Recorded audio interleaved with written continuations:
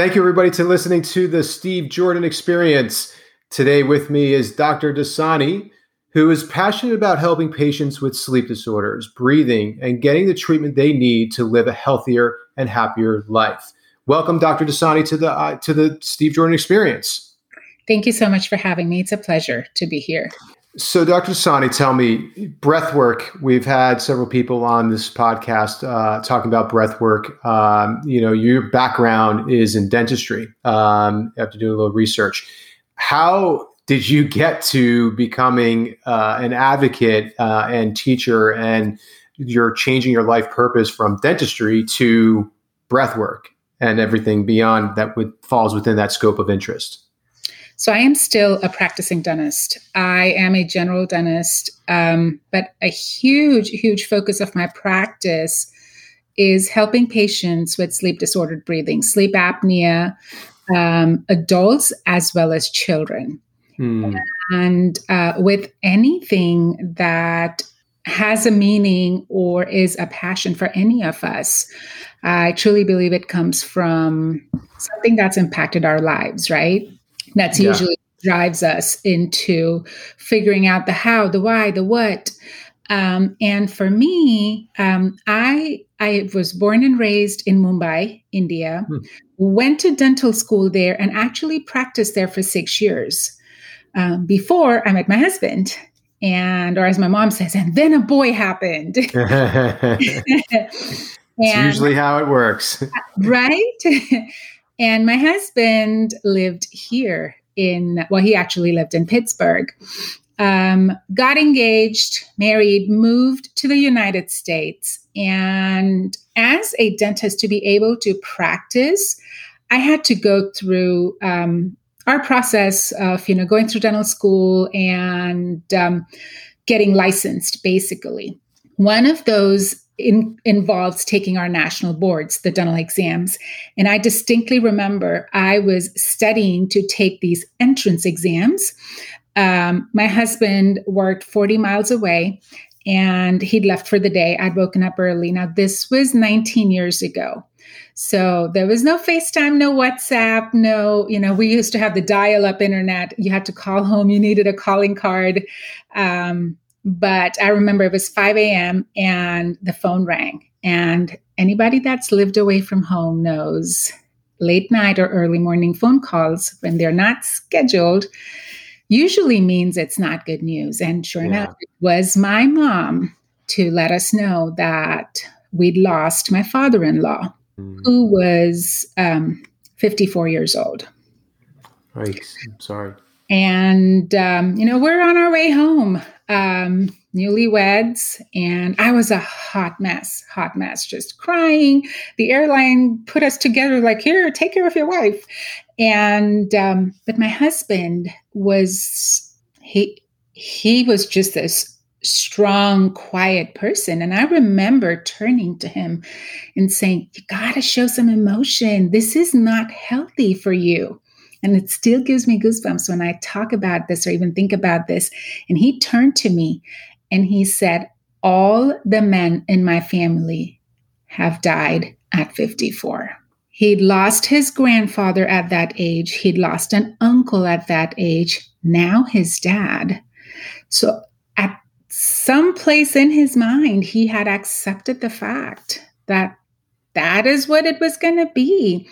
And I'm pretty sure they'd heard the whole, it's genetics and it's just how, whatever, the males in your family, how, whatever.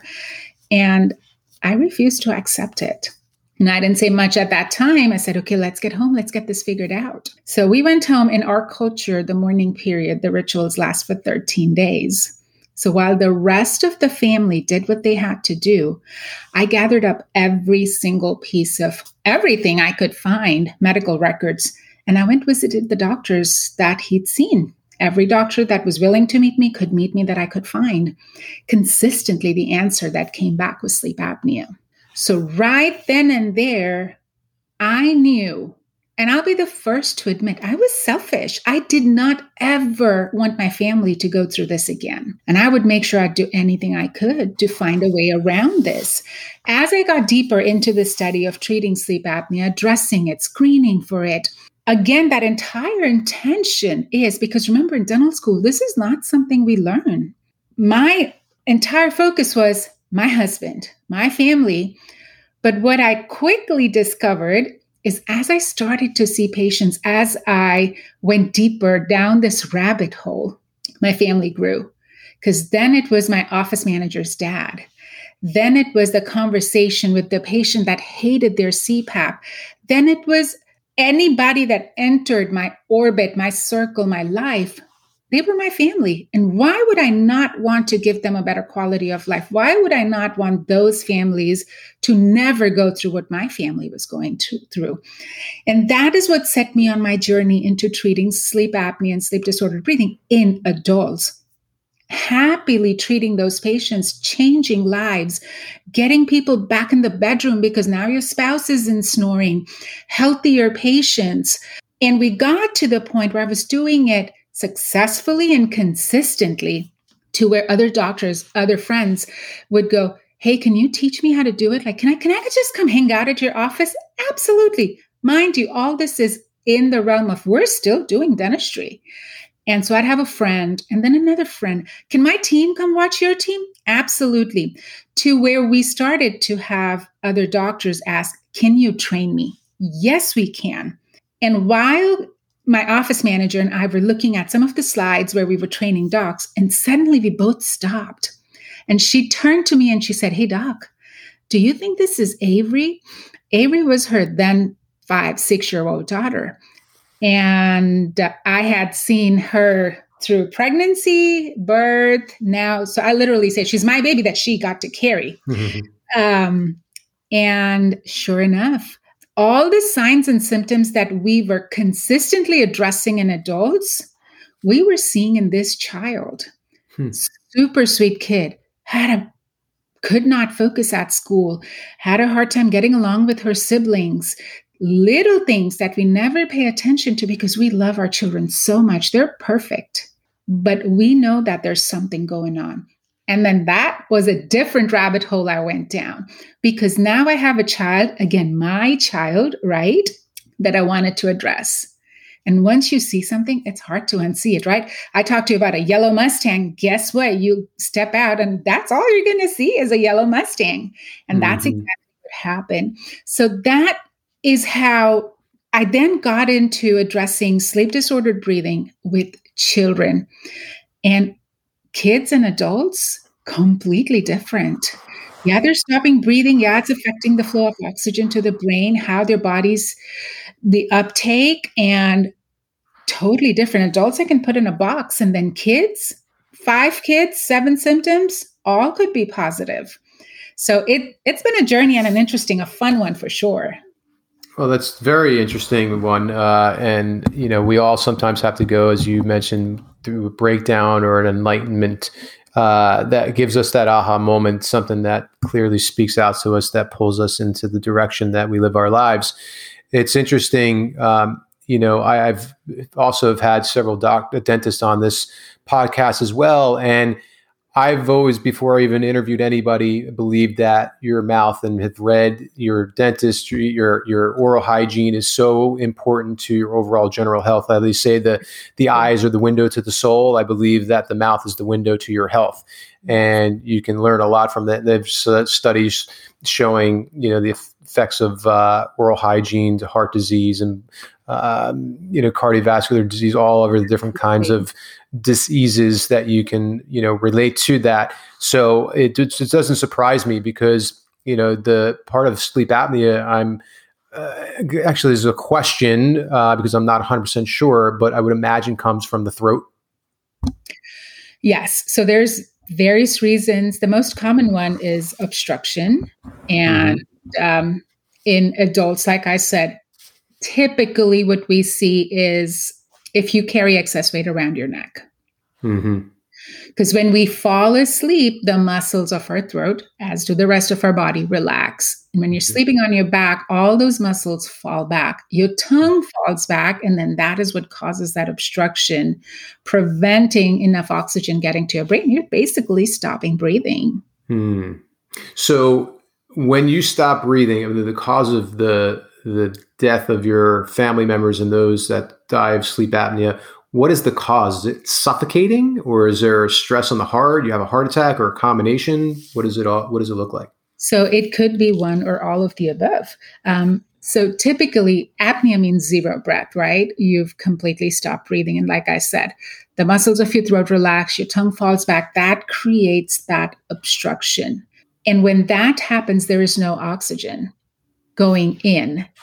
And your heart goes, well, there's nothing really for me to do because there's no freshly oxygenated blood that I need to take around. At some point, your brain goes, hello, wake up. I need oxygen. And now that heart has to pick that pace up to get that amount of oxygen to the brain. Now let's think about this. When we are sleeping is when all the repair, the healing, the rejuvenation, all of that happens then. But what is happening in these patients, right? There's the constant stop and go, stop and go, stop and go for the heart. And it's actually working a little harder, isn't it? Mm-hmm.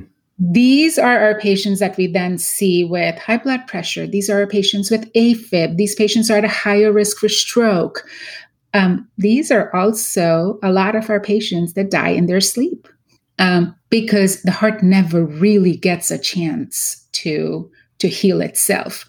And what if that signal from the brain never truly makes it to the heart on time? It depends on how long that apnea event happens.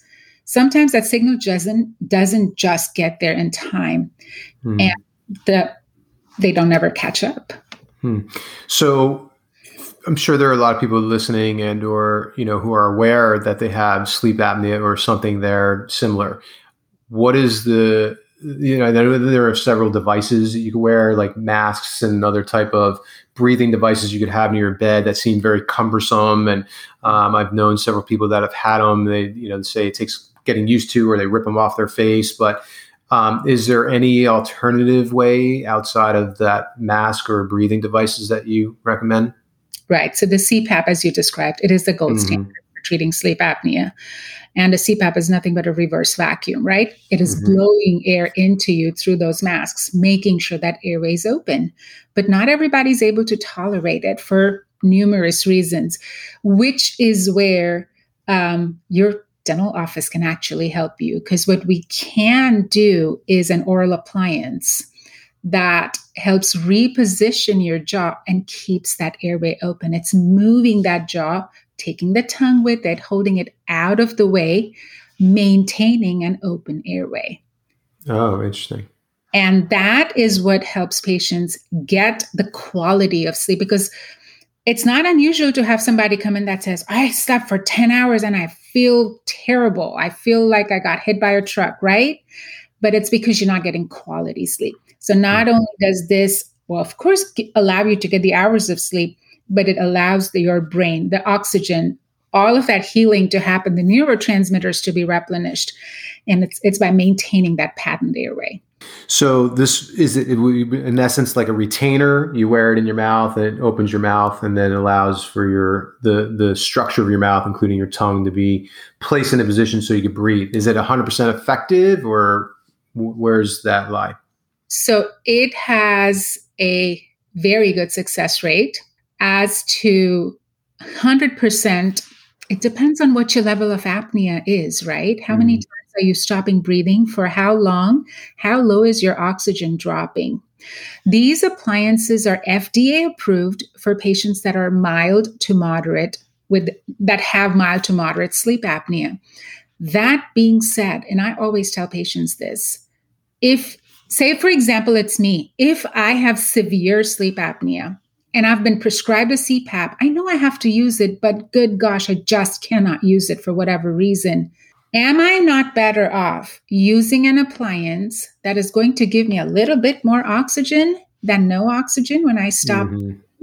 So yes, the FDA approval is for mild to moderate, but any amount of oxygen is better than none if you're not going to use the CPAP, you're unable to use it. Is this a product that all dentists can prescribe or create or develop for a patient? It depends on the state that they practice in, but most states require some amount of training because, it's not just something that, like I said, we don't get training for this in dental school. Mm-hmm. So they want to make sure that they're trained. It's not just the fact of making the device, right? That's, you take molds and send it out to the lab. That's not all. Where does that particular patient's jaw need to be positioned? What follow-ups are we going to have? How frequently do those follow-ups need to happen? So all of those little nuances is what they want to make sure are being addressed for patients. But to make a long story short, yes, they can, as long as they have the training. Great. Somebody with TMJ, are they more prone to sleep apnea? There is a connection. Patients with TMJ, I find, tend to have what is known as upper airway resistance syndrome. They are the ones that don't quite yet, again, this is not everybody. This is typically what we tend to see. Don't quite have full-blown sleep apnea, but are on their way there. For whatever reason, that's the correlation that I find. If I see a patient that has TMJ, I almost always want to look into, could this be something that they're leading up to? Got it. And what would be your recommendation to help someone outside of this device if they couldn't get it or it wasn't available to them? What could they do on their own, like as far as, perhaps maybe losing weight, eating better, different types of lifestyle choices that they can make to help themselves if they have sleep apnea and or to prevent it? So like you mentioned, losing weight is always a big one. If we can take all that off of your neck, that is definitely a big help. But we also have to remember, if you're tired, you have no motivation to work out. At least that's how I am, right? It's like, oh, just let me lay down and watch something. When we are tired and don't get the quality of sleep, just think about it. Or even when we're jet lagged, right? This is like being jet lagged every single day of our life. What do you reach for? I know what I reach for. I want a donut. I want a cupcake. I want the sugary sodas, things that I think will give me instant energy. So these are folks that are caught in that cycle. Yes, definitely trying to get more active, eating healthier is key. But I also tell patients that sleep hygiene is super, super important. Making sure we're establishing consistent routines for bedtime. Try to go to bed at a certain time and wake up at a certain time. It resets your circadian rhythms. Avoiding alcohol before bed, even though the misconception is that a drink is going to help me fall asleep faster, it does disrupt how you sleep. So I always tell patients that alcohol consumption should be something that they want to make sure they're monitoring. Alcohol also tends to depress the respiratory centers in our brain. So for somebody that might be stopping breathing, do we really want to take the chance where your brain might not wake up on time? Making sure we're addressing that. Avoiding caffeine before bedtime. And we forget how many different ways caffeine sneaks into our foods and everyday what we eat, how we do things.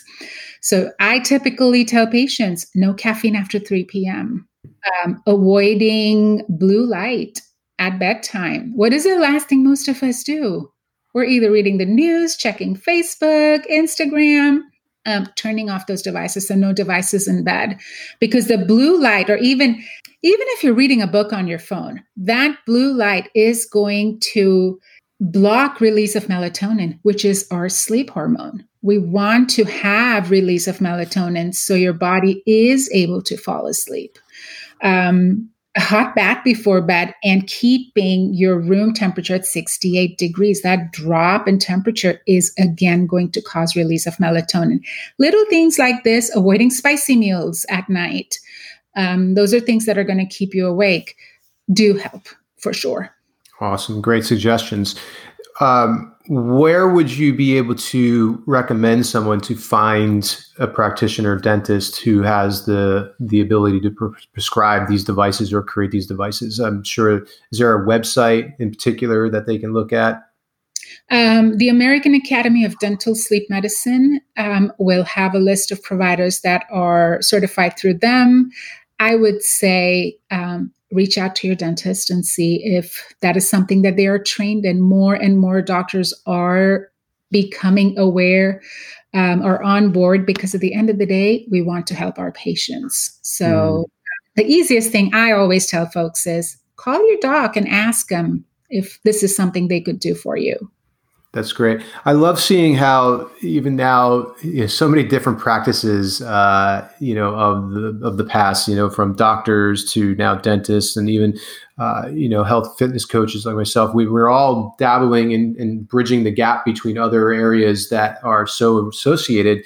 Who would have thought 10 years ago dentists would be getting into, sleep and sleep apnea challenges, people with that, and being able to prescribe devices for them that help them through that. So it's really cool to see how the different modalities of medicine have been evolving, with the times and what the needs are of today.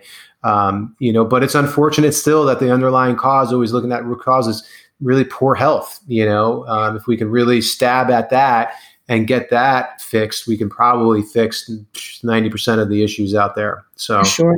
Absolutely. Yeah. 100%.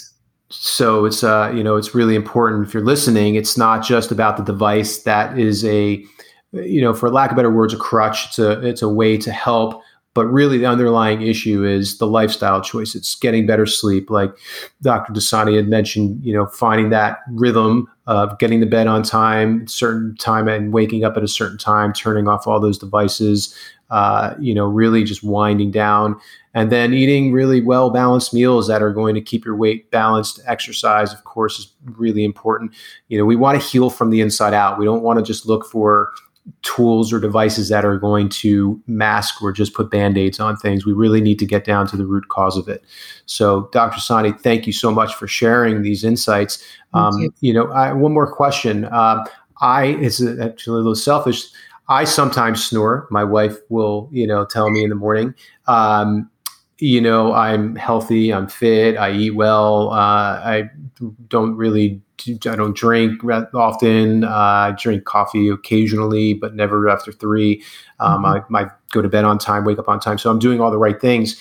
Does snoring have anything to do with sleep apnea or, the like? And if I snore, it's like once a week, if that. So what causes that? Snoring typically is the first sign that something is wrong with that person's sleep. It doesn't necessarily always mean that that person has sleep apnea, but it is a sign that I always tell people, it's not cute. It should not be ignored. Not cute in babies, not cute in anybody. So that is the first. Figure out why. What is causing that? Sometimes it's like, oh, I'm stuffy. I have, allergies. Understood. If we're addressing that and it resolves, that's a different thing. But if it continues, if it's just consistent, then we know we need to get that assessed. It's not just our classic patient that we say suffers from sleep apnea is your adult overweight male, right? It's what I tell my patients, it's fat Uncle Joe. But does this mean that a child or a slender, slim woman, or even a slender man is not going to possibly have it? There's just no way of us knowing until you get a sleep study. It could just be that you have a narrow airway. It's just how it's physiologic. It's how your body's made, maybe. You may not have any excess fat sitting around there. So knowing what it is that's causing it, is it a deviated septum? We don't know.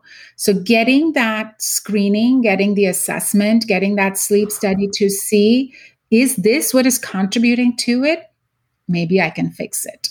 Awesome. Well, thank you, Dr. Dassani, for sharing your insights, your wisdom, and your education and passion and purpose. My hope and wish and prayer is that your husband is 54 and has turned that genetic code into something more happy and light and full of life. Well, thank you very much. Thank you for having me. Yes, you're welcome. And thank you, everybody, to listening to the Steve Jordan Experience, another great episode with Dr. Dassani. Go to the show notes to learn more about her and her practice and helping yourself to find ways to heal from the inside out if you have or think you have sleep apnea. Thank you for listening. Until next time, stay healthy and fit. Thank you for spending your time with me and my guest today on the Steve Jordan Experience. Now, if you enjoyed this episode, there are a few things that you can do. First, sharing is caring. So show your family and friends how much you care about them by sharing this podcast to encourage them to live their best life. 2, go to my website, stevejordan.com, to subscribe to my Get Fit community. Here, you will receive updates, news, and valuable information for ways for you to get more involved in the Steve Jordan Experience. And finally, take a minute to please rate this podcast on Apple Podcasts. It helps me to continue to get outstanding guests to create an extraordinary listening experience for you. That's all, friends. Thanks for listening to the Steve Jordan Experience.